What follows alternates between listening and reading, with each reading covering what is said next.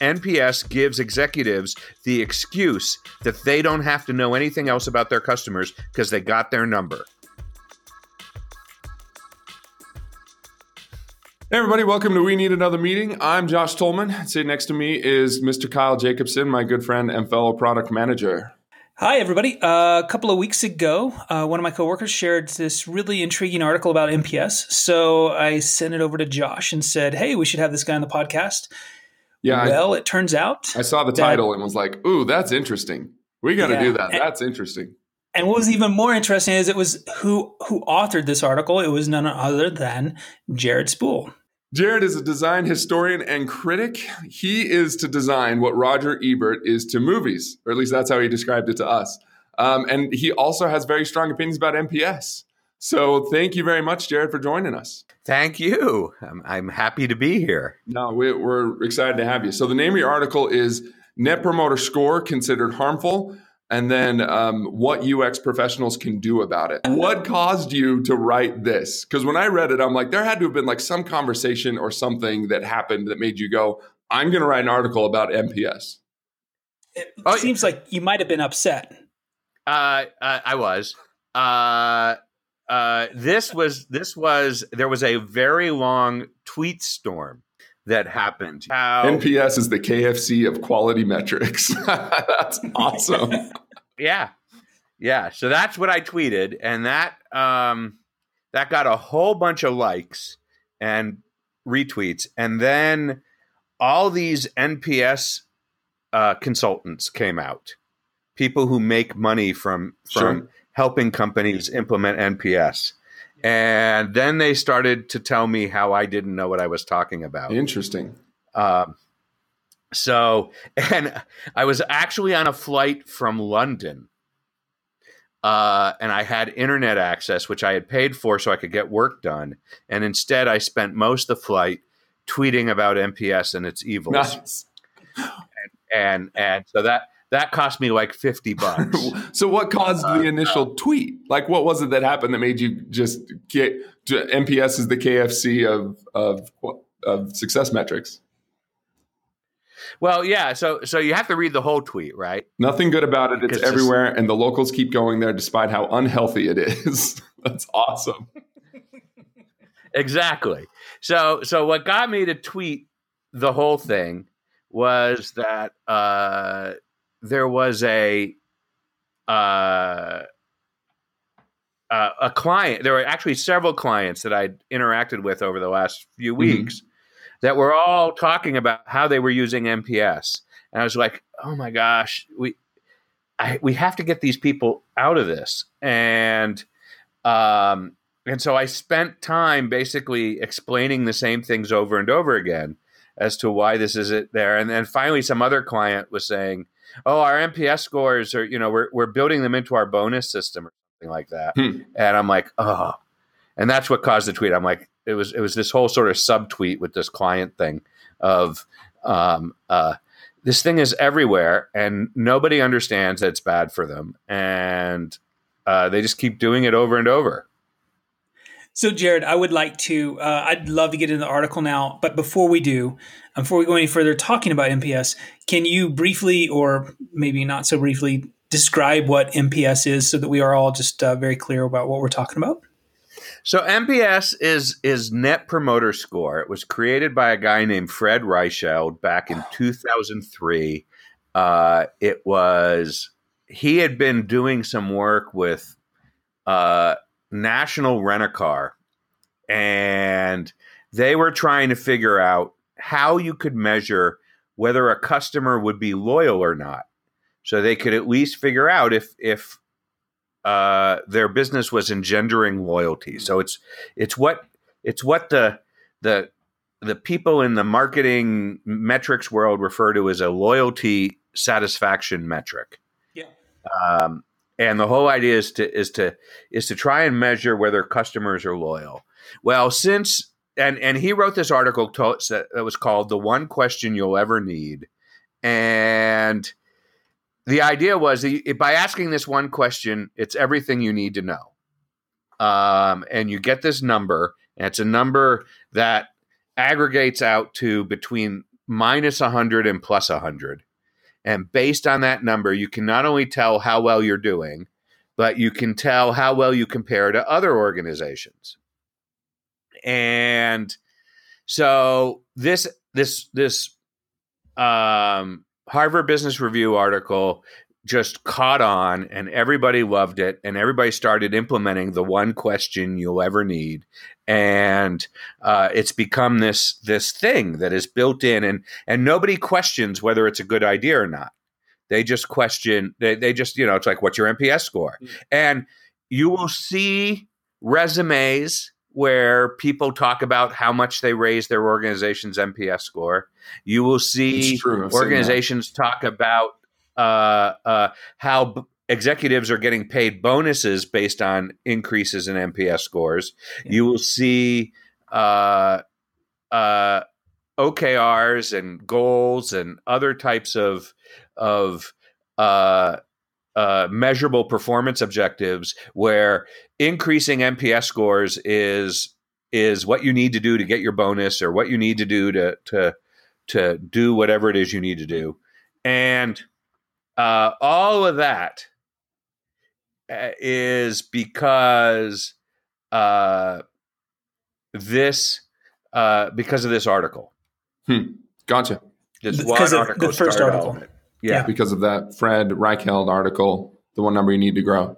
And also like everyone, I don't know that everyone's aware, like we run into this everywhere and all the time on any website where it says, how likely are you to recommend whatever this is to a friend or colleague or whatever else? Right. That's NPS. Yeah. Right. Yeah, that's NPS. That's some variant of NPS. And of course, everybody sort of made it their own, and you see all sorts of sort of crazy, wacky variants. Yeah. So what I liked particularly about your article, Jared, was that like I haven't worked without NPS. Everywhere I've been, it's just been taken for granted. And it was one of those things that I've just never really questioned. Do you know, were they using was anyone trying to aggregate experience metrics or loyalty metrics before NPS? Oh, sure. I mean, people were trying to ask questions like, how satisfied are you with our product? Yeah. The problem with the word satisfied is it's a very neutral thing. Yeah. Right? Did you find this satisfactory? Satisfactory is sort of a neutral notion, right? Sure. Yeah, it was satisfactory. It wasn't exciting, but it was satisfactory. Yeah. It's the if we were talking about food, the equivalent would be edible. How edible is this? Right. So how edible is this? Right. So did you find the food edible today? And that's not a very high bar. And then you see questionnaires that have 5-point scales that are like, were you extremely satisfied, somewhat satisfied, neither satisfied nor dissatisfied, somewhat dissatisfied, or extremely dissatisfied, which sounds like you're sort of getting something useful, but you're really not, again, because, what's extremely satisfied? It's like, hey, was lunch extremely edible? Yes, it was extremely edible. Again, that's not delicious. That's just, the most edible I could imagine the food being. Yeah.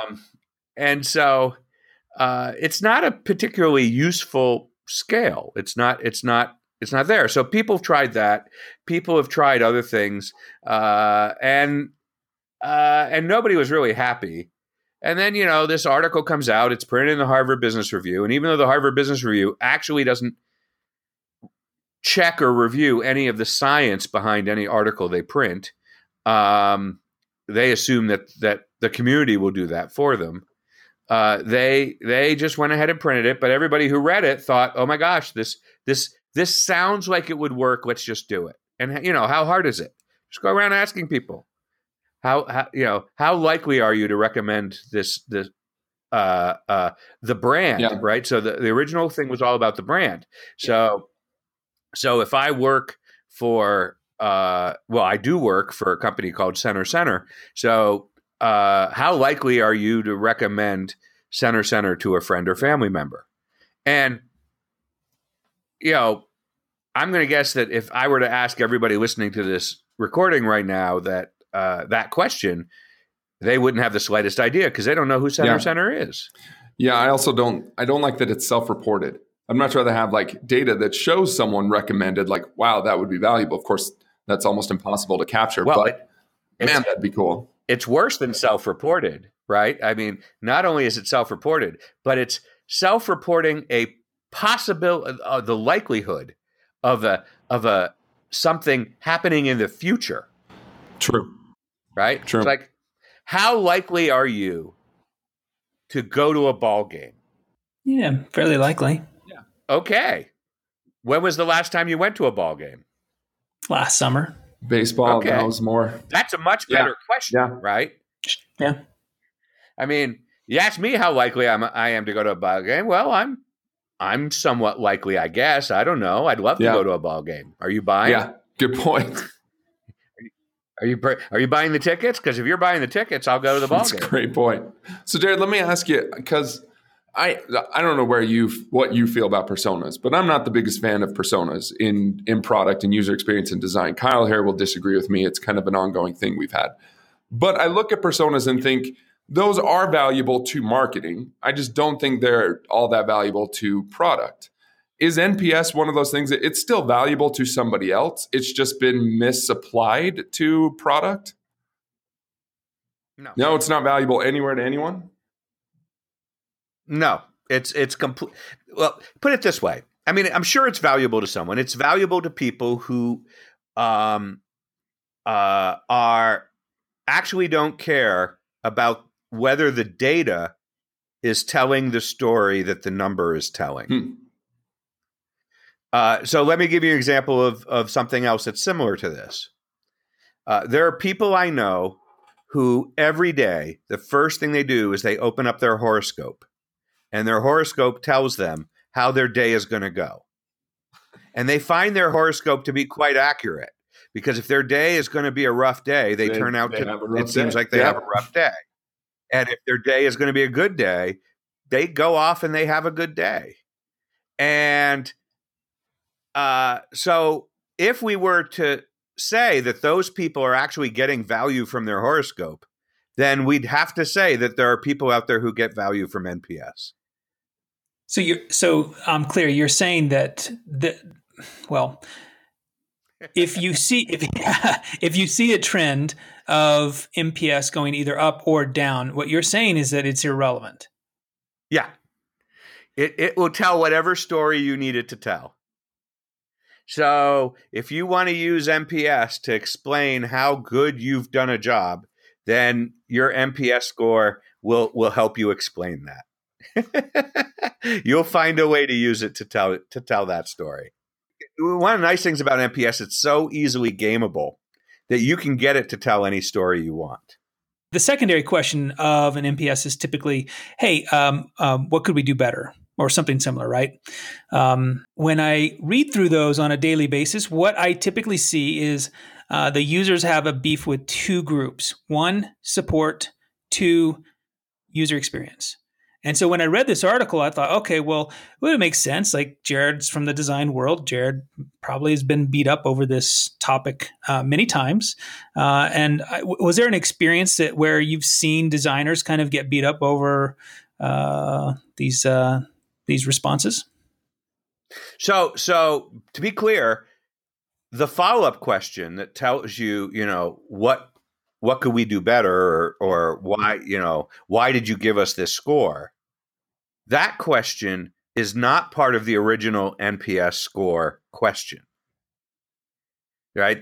Remember, the NPS thing was the one question you need. Now we have two questions. We have 100% increase in the number of questions. And that question is a different question. That's, and so you can throw away the number and still have that question. Yeah, absolutely. And if that's what you're doing, I have no problem with it. Though you should know that by asking the NPS score question, you're actually biasing the outcome of the second question. Sure. And so if you want more honest answers in the second question, you probably don't want to ask the NPS score question. But so if you're asking this question about what number would you tell me on a scale of 0 to 10, that is the likelihood of you recommending me in the future, uh, and then I throw away that number and only pay attention to why did you give us that score, that's good. That's fine. And there's a lot of really useful things in there. And one of the things you'll find if you do any detailed analysis is the sentiment that's in that question often does not match the actual number that the person gave you. No, that makes sense. So someone will give you a low score and then tell you how awesome you are, or give you a high score and then tell you all the things that are wrong. So Jared, is there I don't know if you have like a specific way of measuring a user's experience, or maybe an example of who, like what is the, in your opinion, the ideal way to measure an experience? Well, see, this is the question I get all the time. Well, if we're going to take away NPS, what are we going to replace it with? And so if we take away my friend's horoscope, which she uses to figure out if she's going to meet the man of her dreams, what are we going to replace it with? We can't take it away unless we replace it with something, right? We could. That seems to be the logic here. Is well, we have this thing that, might be actually preventing her from finding the man of her dreams because it tells her today's not a good day to go on a date.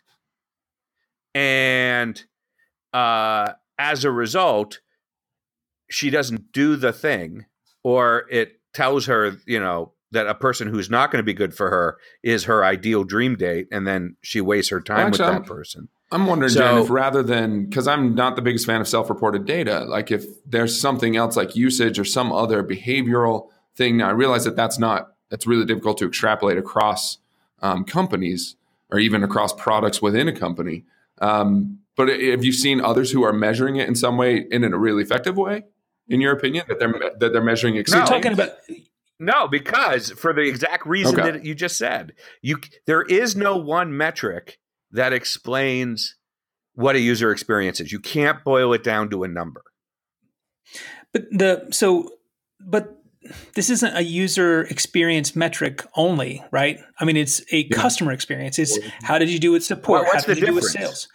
I mean, if you think that user experience ends before you get to support and sales, then you have a very narrow definition of user experience, right? The user's experience is the user's experience. Now, there are users who are not customers. There are employees.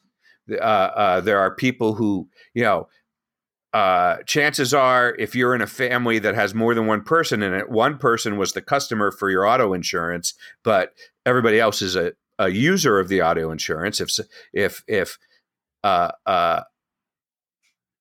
my spouse has a car accident, she uses my insurance. She has to call the insurance company to get them to pay attention. So she's not the customer because I pay for the insurance.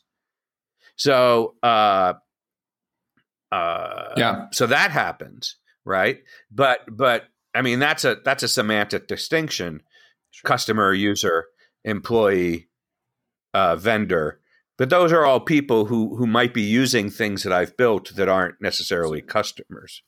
But but yes, all of this is about experience. We're talking about experience. The whole notion of this number is to measure. It was the experience that you've had with everything that we are doing, such that you would recommend us to somebody else. Let me ask the question. That's what brand is, right? Brand is the summation of all the experiences you've ever had with that organization and their products. So, Jared, let me ask the question this way. If there's, I can agree that there's not a single metric that we could roll up and say, here's what everybody's experience was like. But let's say that I, as a product manager, I know that customers' experiences within the app is critically important. And I want to try to prioritize where to work. Where do we start? Mm-hmm. I guess are there companies that you've seen that have a really good method for this? And again, not in terms of a single metric. Maybe it's an overall thing, or it's a different way of. They've got several different ways of collecting and understanding experience from an aggregate in a quantitative rather than qualitative. Well, sure. Let's talk about why the person bought that product or service in the first place. what is it about the product or service that that they wanted it to do, and did it do it? Gotcha. Right? You buy a car. What is Sure. it that you want the car to do? And is the car doing it? And does Sure. it continue to do it? And so, and when it comes time to replace the car, who are you going to look at first? Sure. And so there's all sorts of things that are there, but you can't say that the way you buy a car is the same way that you buy a weather app, or the same way that you buy health insurance, or the same way that you choose a restaurant. And so, or the same way that you might choose if you worked for a hospital, you might choose the radiological patient tracking system. And you had some good examples in your article about like airlines where you really don't have a whole lot of choices. And you can be frustrated, and frankly, it doesn't matter what your experience is, because you're going to still continue to buy that anyways, if there's not a lot of other options or substitutes for what you're trying to do. So no, that's a great point. Yeah.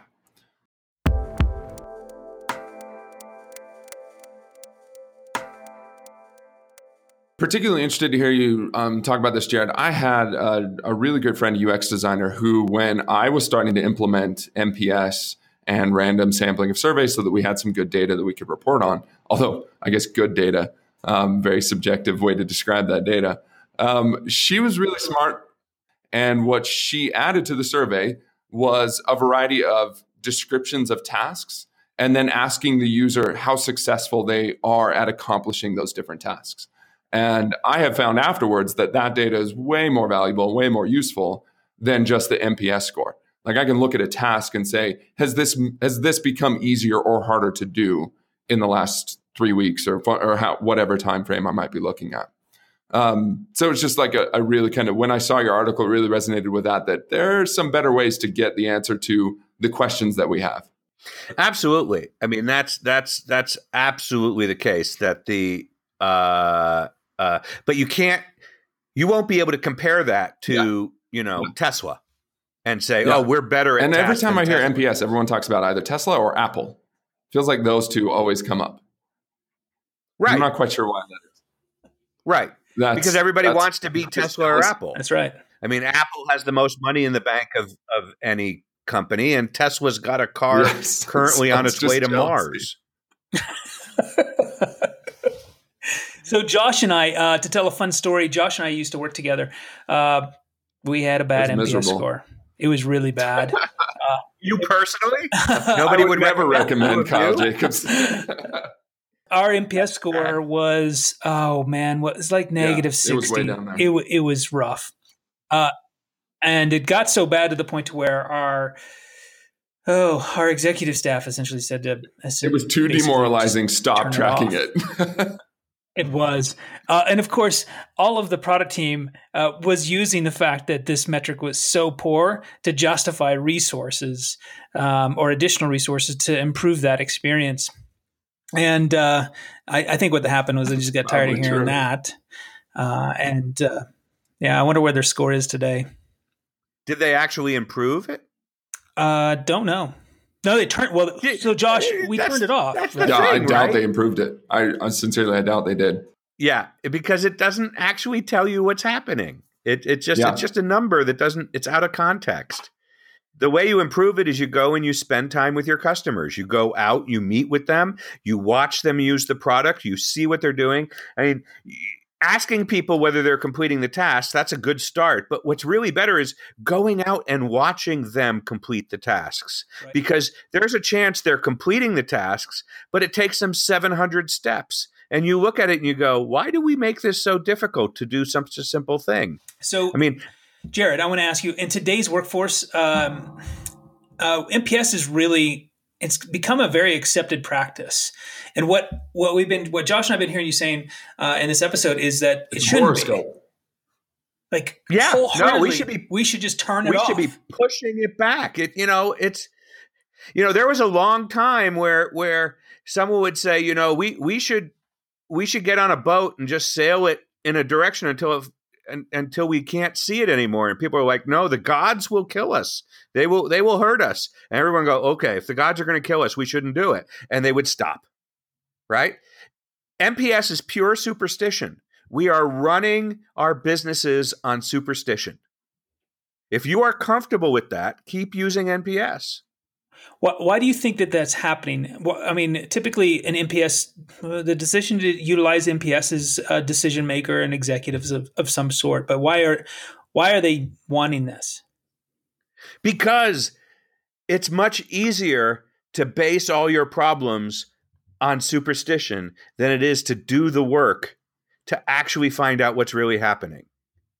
It takes time, it takes resources, it takes people you probably don't have to actually do the work. And that's the problem. You have to make an investment. It's cheap to ask people a question, collect a whole bunch of data, and say, our score is a 42. Last week it was a 40. Hey, let's get out a beer. It allows them to not need to get to know their customers and not need to know what's really going on. Yeah, exactly. What's happening here is it's a substitute for actually knowing your customers. NPS gives executives the excuse that they don't have to know anything else about their customers because they got their number.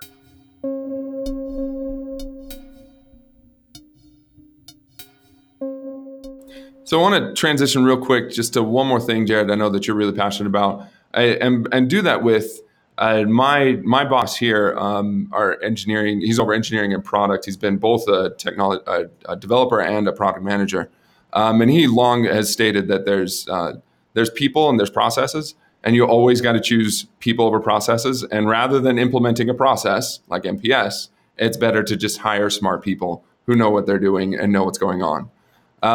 So I wanted to kind of transition to that.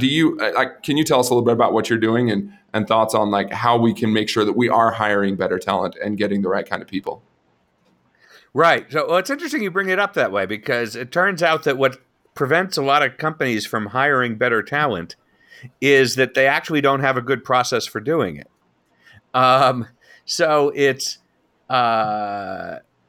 is the way people hire, and particularly true in the tech space, and very true when it comes to design, is they just copy the way they were hired, and they just sort of do the same things. And this feedback loop has started where people are doing things, but they're not doing things that actually help them hire better.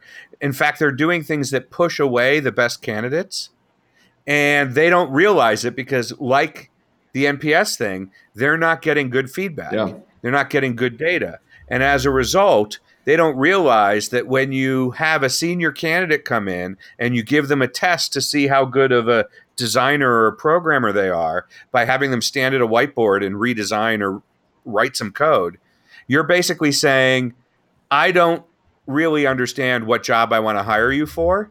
And that makes them say, you know what, I'm not interested. If you're going to make me stand at a whiteboard, and I've been leading design teams for the last 5 years, you don't understand what I do. Yeah. And I don't want to work for a company that doesn't understand what I do.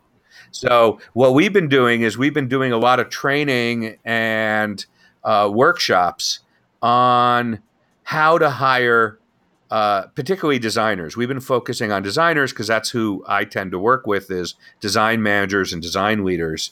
But this stuff is all applicable to other roles in the tech space.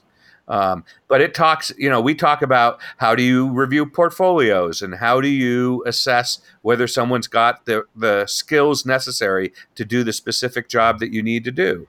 And the teams that use this intentionally designed hiring process suddenly have a competitive advantage in the hiring market because they can actually hire really talented folks that other companies are pushing away in their hiring process. Yeah. How can people get involved with that, Jared? We've got a new online masterclass that's starting March 12th called hiringmasterclass.com that that you go to, and you can find out all the information about the online workshop that we put in. Awesome. Jared, this has been a great episode. Thank you so much for joining us. We really, really, really appreciate it. It sure has. And tell me, where can people find you? Well, right now I'm at my desk.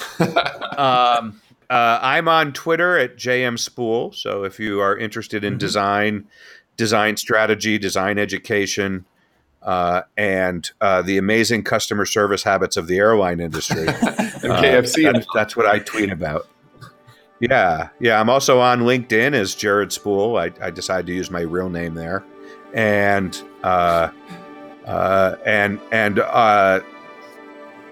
you can find out what we're doing at centercentre.com, CENTERCENTRE.com.